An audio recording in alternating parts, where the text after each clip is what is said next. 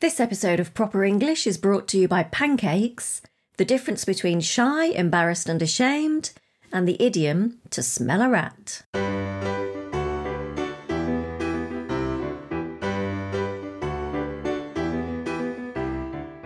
Hello, I'm Dave. And I'm Alison. And we'd like to welcome you to our podcast, which, as you know, is called Proper English. If you're learning English and you want to know why I love Pancake Day so much, if you get stuck knowing how to describe that feeling you get when you've said something stupid, if you're puzzled by the word shrove, then Proper English is just the thing for you.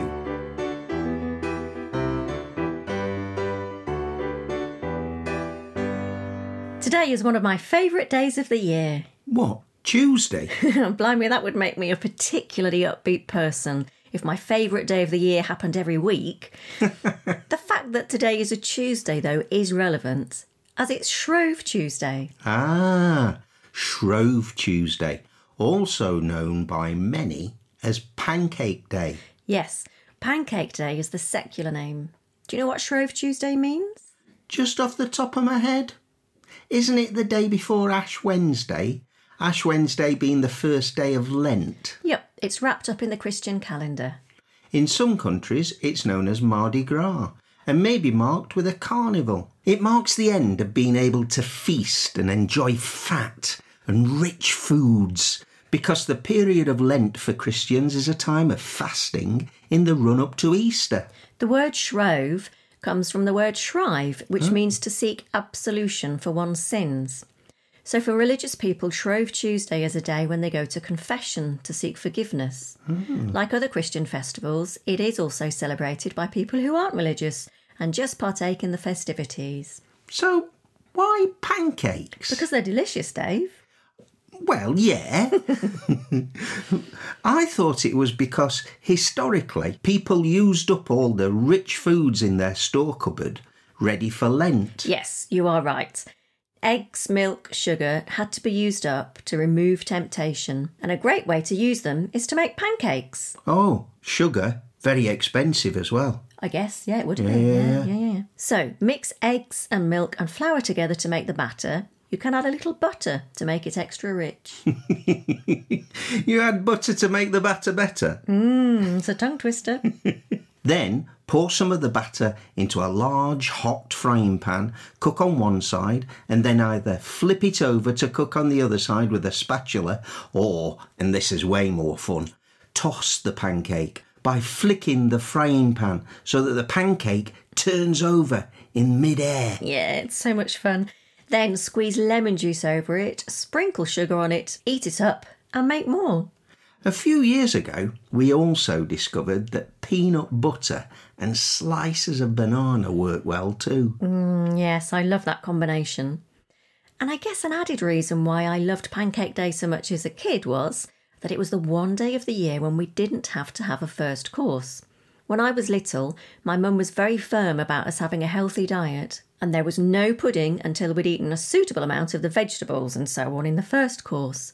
But on Pancake Day, we skipped the boring stuff and went straight to dessert. Yum. Now it's time for What's the Difference? What's the difference? Now, this week we're considering 3 words rather than the usual 2. What's the difference between shy, embarrassed and ashamed? They're an unusual combination, with embarrassed as kind of the midpoint. By that I mean that most students seem to confuse shy with embarrassed and ashamed with embarrassed. OK, one at a time then. Shy. If you're shy, you might feel nervous or timid around people. It's kind of part of your personality. Embarrassed is how you may feel as a result of a particular event. Falling over in public, for instance, messing up your presentation at work, or realising you've got broccoli stuck between your teeth when you're talking to somebody you want to impress. Teenagers are constantly embarrassed by their parents. Oh, you're so embarrassing. It is an uncomfortable feeling, isn't it? And is associated with shame, which I think is why learners sometimes confuse it with ashamed. Yeah. Feeling ashamed is a much deeper feeling, though. and it can last much longer than embarrassment. It's associated with guilt and has a moral aspect to it. So you might expect to feel ashamed if you've lied to somebody or stolen something. Oh, let's lighten up, shall we? You said the what's the difference? Another reason I like Pancake Day so much is that just occasionally it falls on my birthday. Easter is what we call a movable feast. Christmas Day and New Year's Day always have the same date, but Easter varies, although it is always in the spring. So that means that Shrove Tuesday moves too. Yeah, it's a little late for your birthday this year, isn't it? Your birthday was last week. Oh, I had a lovely day, Dave. Can't wait for the pottery classes that you arranged as my present. Oh, yeah, you should have fun, I reckon. Pottering around. One last Shrove Tuesday note. If you want to find out more, then I definitely recommend reading the English Heritage blog all about it. Go to blog.english-heritage.org.uk and you can learn more about English customs and look at recipes too. And now it's time for Idiom of the Week. Idiom of the Week? Detective Davidson looked at the crime scene. The room had been ransacked. Drawers were upturned, the sofa had been ripped apart, and there was a space on the wall where the Magritte painting should be. We found a window broken, Ma'am. No fingerprints. It's obvious the burglars wore gloves and knew what they was looking for, said her bright young assistant. Roberts, I smell a rat. Did the detective's nose sense a rodent in the room?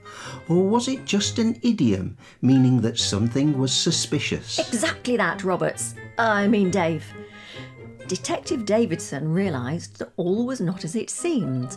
By saying that she smelt a rat, she was telling her colleague that she believed that the criminals were trying to trick them into reaching the wrong conclusion. Roberts looked again at the broken glass.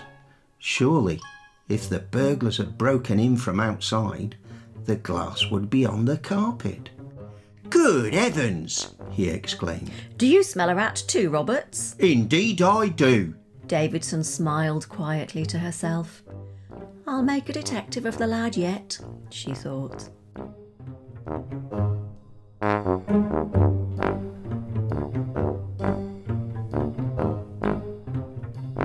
And here we are at the end of another episode of Proper English. We hope you've had fun listening in on our conversation. And what did you think of the detective story? Did you work out why our tenacious officers could smell a rat? Why not tell us how you think the crime was committed by messaging us on Instagram, Twitter or Facebook? Or you can email us at properenglish, all one word, @sapo.pt. Don't forget to like this episode and subscribe to us on your favourite podcast app so you never miss an episode. So until next time, it's goodbye from me. And it's goodbye from me too. And thank you for listening to Proper English.